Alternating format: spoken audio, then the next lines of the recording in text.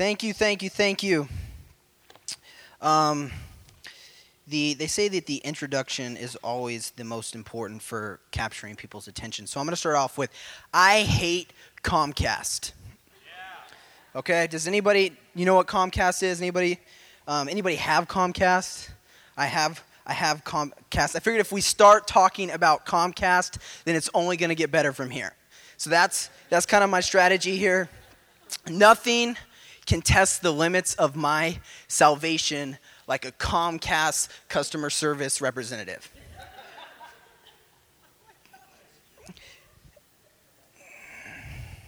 It's fresh on I just moved like 2 months ago, and we had an interaction, and it's fresh on my mind. Whenever I get invited to speak here at Epic, the first question I ask myself is, well, what am I learning right now?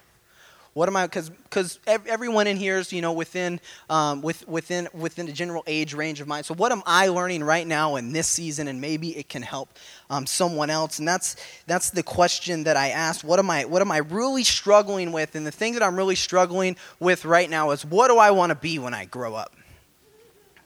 What do I want to be when I grow up? I want to do this. I want to do that. God spoke this. God spoke that. God has shown me this. But I'm here, and I don't know what I'm supposed to do to get there. I'm right here in life, and I want to get there, and I don't know what I'm supposed to do to get there. And so right now I want to talk to you about something called, I don't call it this, I've heard it called this, it's called the hidden cost. The hidden cost. And basically, if you've ever seen an infomercial ever in your life, there's some sort of hidden cost. It sounds like, oh my gosh, you can have this great product for absolutely free. All you have to do is call this number, and then you call the number, and then you find out it's not absolutely free. There's some sort of hidden cost. And I kid you not, during lunchtime today, I'm driving, and while I'm driving, I get a phone call, and they say, congratulations, you've won a free trip to Las Vegas, four-night stay in Las Vegas. I'm not even joking. It happened today. I thought it was so funny that I had to share it. Of course, it's not free. There's a hidden cost that they don't advertise in the beginning. You got to press 1, and then you get to talk to somebody who's like, it actually costs you money. It's the hidden cost. And infomercials aren't the only thing with hidden cost. Life in itself has hidden cost. For example, I like the idea of marriage. Sounds good to me. I like it. Yeah, okay. Somebody's getting married soon, so they're really passionate about it. See, the movies teach me that marriage is amazing. It is sex. There is back rubs. There's dinners. There's sex, and then that's it. That's marriage. It's good, baby. It's good. But there's and it's true, yeah. But there's a hidden cost. And I don't know the full extent of the hidden cost yet because I'm not married, but there's a hidden cost. It's not all butterflies and rainbows. It's not euphorian utopia. There's a hidden cost. Comcast has a hidden cost. See, a couple months ago, I was moving. I switched internet. I talked to this sweet little girl named Mary from the Philippines, and I don't think her name was Mary. I think they just give her, the name Mary, like your customer service name is Mary. I think that's what happened. And I'm talking to her, and me and Mary had an agreement. We had an agreement that I was going to pay $40 a month for my internet. Mary agreed to the bill comes the next month, and the bill is not for $40, the bill is for $70. And so I'm looking at it, and I'm thinking about Mary, and I'm looking at the bill, and I see, there's the $39.99 internet charge. I see that. And then right below it, I don't know how I missed it, but there's the $30 screw you charge, right?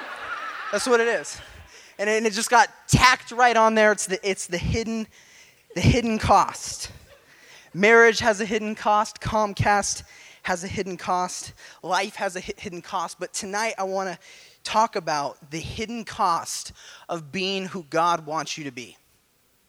The hidden cost of being who God wants you to be. Now, just to kind of direct it, I don't want to define it to what we do. In our culture, who we are is a lot of times reflected on what we do career-wise. If I asked you to tell me a little bit about yourself, tell me who you are, probably the third or fourth thing you say is going to be what you do for work. It's a defining principle of who we are. And so I don't want to focus so much on what we do for work. I don't want to focus so much on the career. But I want to focus on what God has for us. I ask you, if I ask Noth to tell me about him, he might say, I'm an entrepreneur. Awesome. If I asked, the rest of you, I don't know where you guys work. You might say this. You might say, I'm a shady dancer downtown on the weekends. I don't know. But I don't want to define ourselves by what we do. All right, I'll tone it down a little bit. Okay. I have scripture too, so it's a legal sermon, I promise. It's good. But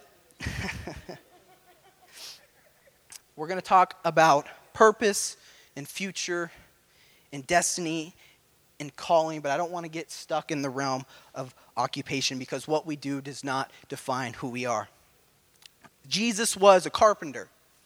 That's what he did for work, but that's not how we remember Jesus. That's not what defined Jesus. We don't go, oh, Jesus, he made the best picnic tables west of the Jerusalem. That's not how we remember Jesus. We remember Jesus for who Jesus was. He just happened to be a carpenter for work. Paul was a tent maker. The Apostle Paul was a tent maker. Some of you probably didn't even know that because that's not really how we think of the Apostle Paul. That's what he did to make money, but that didn't define who he is. And so not even going to touch on career, just actions and purpose because our lives are bigger than what we do for work. Cool? You with me? If you did bring your Bibles, we're going to be in 1 Samuel chapter 16. We're going to be talking a little bit about the life of David. David's kind of a cool dude. I'm going to read the first verse, and I'm going to skip to verse 6 because there's a little stuff that we don't need to read that's not essential for what we're talking about tonight. But starting at verse 1 in chapter 16, it said, "The Lord said to Samuel, how long will you mourn for Saul, since I have rejected him as king over Israel? Fill your horn with oil and be on your way. I am sending you to Jesse of Bethlehem. I have chosen one of his sons to be king." Samuel is a prophet. And so Saul was this guy, at the time, King Saul. He was doing stuff that was dishonorable to the Lord. So God told Samuel, we're going to pick a new king. We're going to pick a new king. Now, fast forward to verse 6. It says, "When they arrived, Samuel saw Eliab and thought, surely the Lord's anointed stands before the Lord." Eliab is one of Jesse's sons. "But the Lord said to Samuel, do not consider his appearance or his height, for I have rejected him. The Lord does not look at things people look at. People look at the outward appearance, but the Lord looks at the heart." Then Jesse called Mr. A and had him pass in front of Samuel. But Samuel said, "The Lord has not chosen this one either." Jesse then had Shammah pass by, but Samuel said, "Nor has the Lord chosen this one." Jesse had 7 of his sons pass by before Samuel, but Samuel said to him, "The Lord has not chosen any of these." So he asked Jesse, "Is this it? Are these all of your children?" And then Jesse's like, "Well, there is still the youngest, but he is tending the sheep." Samuel said, "Send for him. We will not sit down until he arrives." So he sent for him, and had him brought in. He was glowing with health and had fine appearance and handsome features. He had a fine appearance and handsome features. I can relate to David. But then the Lord said, never mind. Then the Lord said, "Rise and anoint him. This is the one." So Samuel took the horn of oil and anointed him in the presence of his brothers. And from that day, the Spirit of the Lord came powerfully upon David. Samuel then went to Ramah. Boom. So little recap, what just happened. Guy named Jesse. Samuel comes up to Jesse. He says, hey, one of your sons is the next king of Israel. As you can imagine, if you're Jesse, that's exciting. Your son's just been, claimed the king of Israel. So he's like, oh, well, let's go figure out which one it is. So he picks his 7 sons. David doesn't even make the lineup. So he picks his 7 sons. Samuel goes down the list. Nope. Is this it? And then Jesse's like, well, there's one more, but, he's out with the sheep. And so they go get him, and sure enough, Samuel anoints the sheep tender, David, to be the next king of Israel. The cool thing about this story is that sometimes the biggest heroes come from who we think are the most unlikely people. It doesn't matter who you are or who you think you are, God can, does, and will use you to accomplish extraordinary things if you allow him to. Commentators, people smarter than me in the realm of Bible, they say that David was probably between age 10 and 15 when this happened. So I'm just going to assume he's 12 and a half. We'll just average it out, nice safe. He's 12 and a half when he's anointed the next king of Israel. Now, he doesn't assume the role yet. He's just saying, we're anointing you as the next one when that time comes. But David didn't officially become the king until he's 30. Why? Well, it'd be if we had like a 12-year-old president, that might be a problem. So that's one reason that it could that David didn't get elected until he was 30. And then there's a cultural thing that you're not a man until you're at least 30. So that could be another thing. But there's obviously, regardless, whatever reason, there is some maturing that needs to happen during that time. From age 12 to age 30, there's some maturing that needs to happen. And so let's see what that looks like. If you've ever attended Sunday school or been to church, you've probably heard, or born in America, you've probably heard the story of David and Goliath, right? David and Goliath. David, this is one of David's first challenges. He's still a boy. He goes out and he faces the big giant Goliath that nobody wants to face and nobody thinks he can do it. And of course, he brings him down and cuts off his head and puts it on his sword. And he's like, yeah! That's David and Goliath. That's his first challenge. There's probably, he learned a lot from that experience, I'm sure. David, he knows that he's walking in the anointing of the Lord. That's the reason that he had favor over Goliath, because he had already been anointed by the Lord and he walks with the Spirit of the Lord. Now, David's future from this point on doesn't look that great. I won't go into all the details, but as he's approaching this kingship, David is brought into King Saul, who's the king at the time. As he's approaching this, King Saul starts to get jealous of David because the people like David more than they like Saul. And so Saul wants to have David killed. And so for years, David is running for his life from Saul, because Saul's trying to have him killed because out of jealousy, out of rage. And I can't see, some people stay awake at night thinking about the stresses of the day, or they think about their Disneyland trip or whatever. I lay awake at night being like, I wonder what it felt like to be David in those moments. When you have been anointed by the prophet to be the next king, but you're spending day after day after day running for your life. What is that like? What kind of feeling, what does that feel like? What emotions come about? I would want to punch God in the throat. You anoint me king and now I'm running for my life every day. It's tough, but that was the hidden cost. Those moments were the hidden costs. See, you can't. David didn't know as a 12-year-old boy what was coming. He didn't know the challenges that were ahead. He didn't know that there was going to be a Goliath. He didn't know that he was going to be persecuted and time after time after time nearly killed by King Saul. He didn't know, but it was the hidden cost of taking David from who he was and molding him into who he's supposed to be.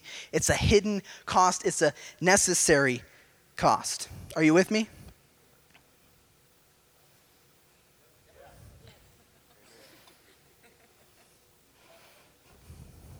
Am I in the right places? Okay. I think that the lesson to be learned here is that David's seasons of trial, those tough moments, that doesn't mean failure.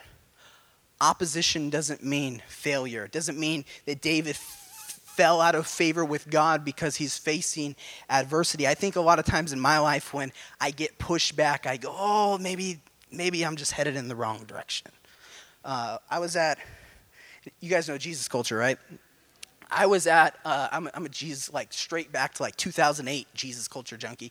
But I was in Chicago for a Jesus Culture conference, and there was a speaker. I won't say who it was. You'd know him, but there was a speaker, and he comes out, and he's getting ready to preach, and then there's a heckler in the crowd, and he's yelling, blah, blah, blah, blah, blah, blah, blah, blah, adulterer, blah, blah, blah, blah, blah, blah, blah, blah, blah.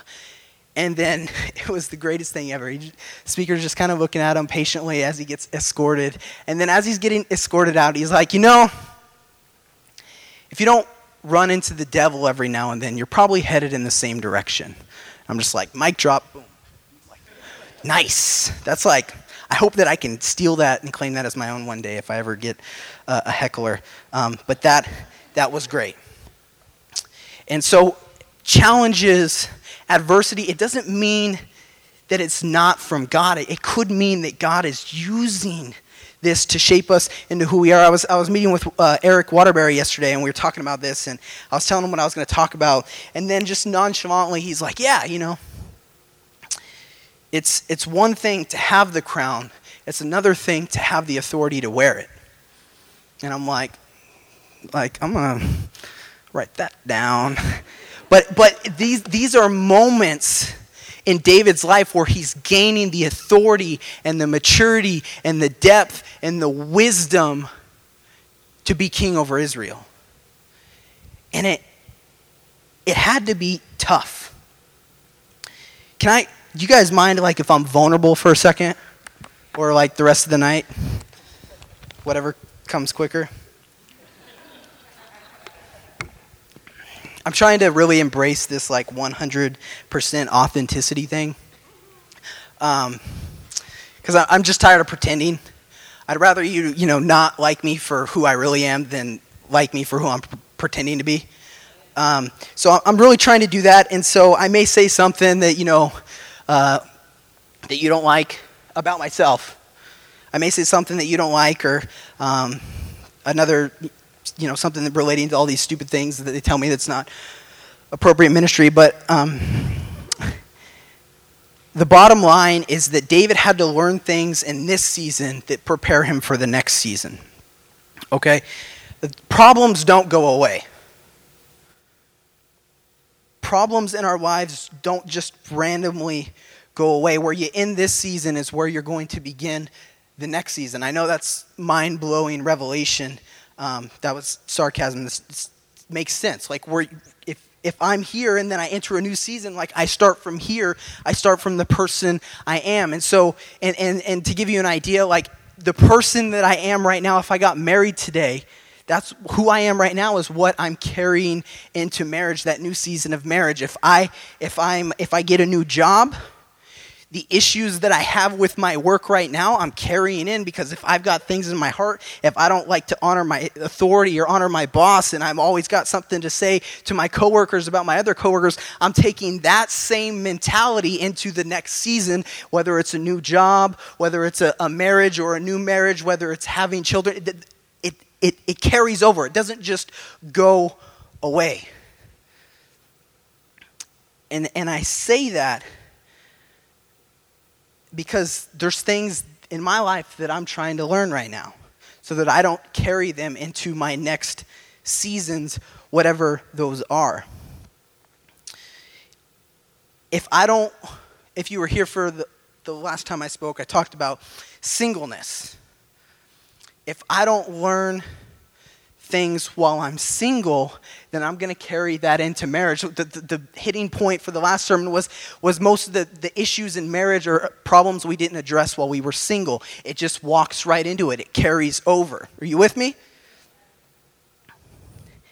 If I don't learn to tackle porn in this season, then it's going to affect more than just me in the next season. If I don't learn to tackle my manipulation to get a response that I want in this season, then it's going to carry over into the next season. If I don't learn to stop pretending to be something so that people like me in this season, then it's going to carry over into the next season. If I don't learn how to do conflict with people that I love in this season, then it's going to carry over into the next season, where one season ends, the next season begins, and there's no magical thing that changes in our heart. We need to be thinking of what we're learning right now in these moments, because the problems that I'm facing today do not go away. We reap what we sow. If we sow stupid, then we reap stupid. Right? See, I don't have enough time to go through all the things that I need to learn in this season, and maybe you can relate to some of the things, and maybe you have your own things that I didn't share, but I've got to learn to tackle them today. Each and every one of us in this room has a plan, has a purpose, has a destiny to walk out in Jesus' name, but there's a preparation that comes with that. There's a season of preparation. David had a season of preparation. 18 years of preparation before he was ready to be king. Even Jesus had a season of preparation. Jesus didn't begin his ministry until age 30, and there's more than one reason for that, but one of those reasons is he was preparing. Jesus spent 40 days in the wilderness in preparation. Paul, the Apostle Paul, the author of the majority of the New Testament, spent 50 years as a Pharisee in preparation, as a Jewish leader in preparation for what he would do for the kingdom. There are seasons of preparation that propel us into what God has called us to do. Are you with me? It's in these tough seasons that we start to grow deep roots. Story time. Story time. Hashtag story time. A little over a year and a half ago, I just gotten out of a 2-year relationship. It's around the time that I started coming to Epic. Just got out of a 2-year relationship, and when you're in a relationship, you're like, this baby's the one. Like, come on. When you're in it, you think she's the one, and then there's 2 years of fantasizing your perfect future together, and then it ends. And it was, I was pretty heartbroken. It was kind of yucky on the ending. Pretty heartbroken. And then also in this season, I was also working at a church at this time. I was a youth pastor at a church. And so I was constantly, week after week, pouring out, trying to make a difference or invest some good seeds or, other Christian taglines, whatever, into these teenagers. And I'm pouring out even when I feel like I have nothing to give. And then also at this time, I'd started blogging. So I had a couple blogs, and then I was in this season of brokenness and very emotional and whatever. And I, when you break up, you're like, I'm never gonna get married, and it's just awful. And so I wrote a blog. It was almost out of pain, but I wrote a blog called For a Letter to My Future Wife, and I posted it on the internet. So I posted it, and it's cool. I'd written blogs before. A couple days later, I have thousands of emails in my email box of people, responding to the blog. Awesome. Popular blog. The tough thing with that is, and you're not going to believe this, but there are people in the world who don't like me. I know. It's absurd. I'm as appalled as you are. But there are people in the world who didn't like me. And if you can imagine that if there's thousands of emails, then 5% of them are bad, there's a lot of bad emails. And I wasn't ready for this, or I don't think that I was ready for this. My heart's tender, and I'm constantly pouring out. And then this happens, and I'm reading. The good emails are, those are fine. They tickle, whatever. But the bad, that sticks with me. When people say bad stuff, when they try and when they call out the core of who you are and say, I couldn't tell you what they said, but that, it hurt. And it was a really tough season, and I felt like in this moment I was doing everything that God wanted me to do. I was in ministry, and I was posting blogs about my heart, trying to express, to try and help other people. I felt like I was doing everything that God wanted me to do, and this happens, and I remember being in my room and telling God, if this is what this is, if this is what living out my purpose for you, if this is what that is, then I don't want it. I don't want it. I don't want this. I don't want Christianity. I don't want to do this. This hurts. I don't like this. And I remember very clearly to this day, I'm in my bedroom, laying next to my bed, and I remember praying, and I'm on my knees, and I'm crying. I don't usually cry, but I'm working on it, trying to get better at it. I don't usually cry, but I remember just pouring out and having this tough discussion, and God really only spoke one thing to me. And it really taught me a lot. It may not mean as much for you as it means for me, but he said to me, year and a half ago, everything you're feeling right now, all the rejection that you're feeling right now is what I feel when you don't want to be with me. And I'm just like, I get it. I mean, I wanted to punch him in the face, but I get it. And it taught me something that I really couldn't learn in any other way. I may never be that broken again, but even in the depth, even at the rock bottom of my brokenness, God was still teaching me. And I'm not saying that God ordained everything, all those things to happen. I'm not saying that, but my Bible reads that God works all things together for the good of those who love him. And I know that he was in that situation, and he was teaching me things that I couldn't learn. C.S. Lewis has a great quote. C.S. Lewis, he wrote the Chronicles of Narnia. But he says that God allows us to experience the low points in life to teach us things that we can learn in no other way. And it's like, it's not that God caused all of that to happen, but if we believe that God is all powerful, he could have stopped it. He could have stopped it. He could have put a stop to it, but he's like, he let it go because he was teaching me something. Because he could see, even though I couldn't see through it, even though I was ready to quit, even though I was like at the rock bottom, he saw through it, and he saw who I would be today. He saw the fruit that was coming from the seeds that were planted. And that's a hidden cost. For me, that's a hidden cost. When I first started preaching, there wasn't very many people, which is a good thing, because I wasn't very good. I remember preaching to 4, 5 teenagers who didn't really want to be there. Their parents made them come. I remember those days. And I remember, because I felt called to go called. I felt God directing me into ministry right after I got saved. And I wanted to be a youth pastor, and people spoke, this, prophetic words, you're going to be a youth pastor, you're going to be great. And so I'm like, come on.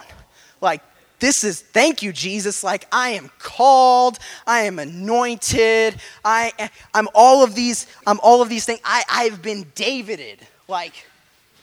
God Davided me. He assigned a destiny for me.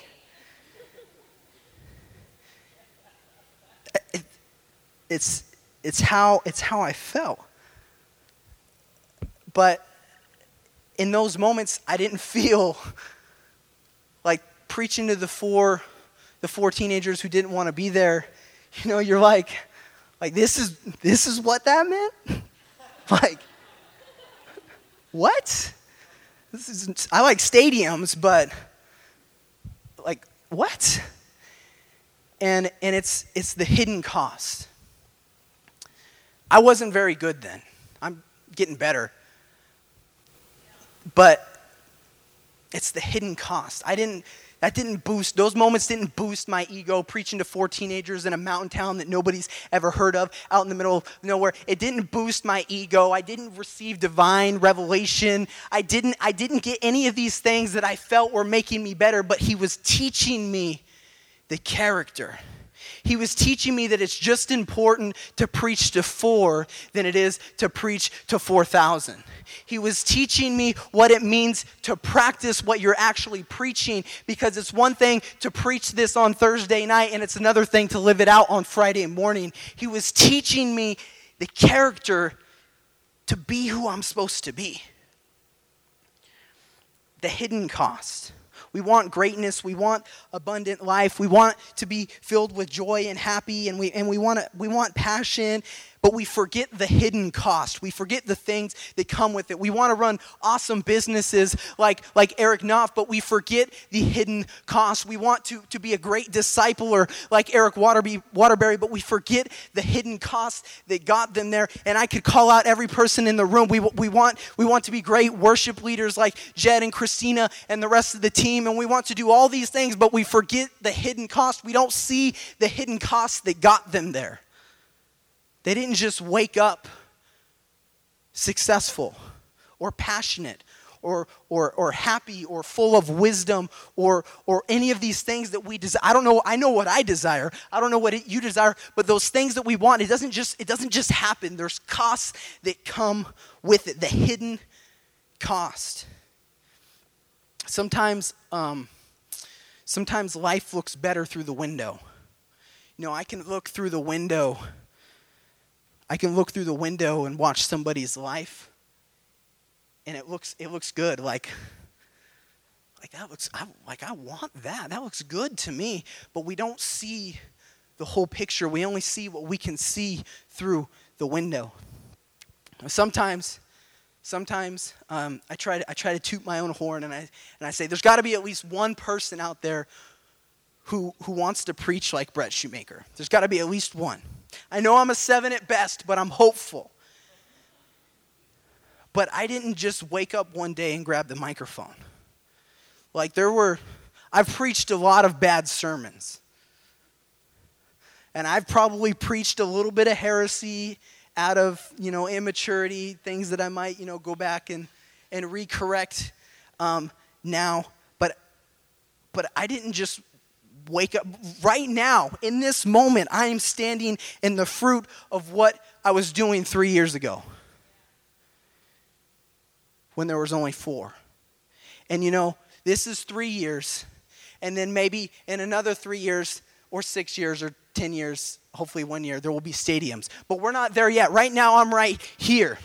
And I was learning, and I am learning right now, the character that is necessary to steward what God has called me to do. I love this. What I'm doing right now, I love this. I know some people don't like public speaking. I love everything about it. I love opening the Word. I love praying, like, God, give me wisdom and revelation. And I love what I'm doing right now. This is what I love to do. But God is still chiseling things out. I have to be more appropriate on the microphone. I'm working on it. But there's hidden costs. I can go back to the 15-year-old self who thought I would be something, way far down the road, but you don't really picture the path that it takes to get there. And really, my focus in this sermon has been preaching, but for you guys, it may be something completely different. It may be business. It may be school teachers. It may be, whatever it is. Some of you may be students in college, and so you're really like, I have no idea where you're going. But the whole point, everything that was said is leading up to this moment is that don't get discouraged when you face those hidden costs. Because I can think back to 3 years ago in my life, or 1.5 years ago when I was, at rock bottom, and I was pretty discouraged. And I wanted to quit. And I didn't understand. And I think that, at some level, we're all standing in the middle of a hidden cost. And those seasons are sometimes discouraging, and we feel like we're doing everything right, but everything wrong is still happening. But be encouraged. Be encouraged that in those seasons, in this season right now, regardless of what's going on, God is preparing you for the future. Whether there's a 10-year-old in the room or there's an Eric Waterbury in the room, we're preparing, that was an old joke, God is preparing for the future. He's preparing us for the future. And so don't worry about the what, don't worry about the why, don't worry about the where, just stay focused on the who. Who's it for? This moment, who's it for? Whether things are going good, whether things are going okay, whether things need to be a little bit better, who is this for? It's for God. It's all for God. So don't worry about what's going on, or whether or not you're on the right track, or whether or not life is playing out like you thought it would, or why you're experiencing all these costs, why you're experiencing all these challenges or all this adversity, because God does work. You sow stupid, you reap stupid, you know? So if you're doing stupid things and you're wondering why stupid things are happening, you reap what you sow. But even in that, God still takes that and works all things for the good of those who love him. Just stay focused on who you're doing it for, regardless of what it's costing you right now. Cool? I'm done.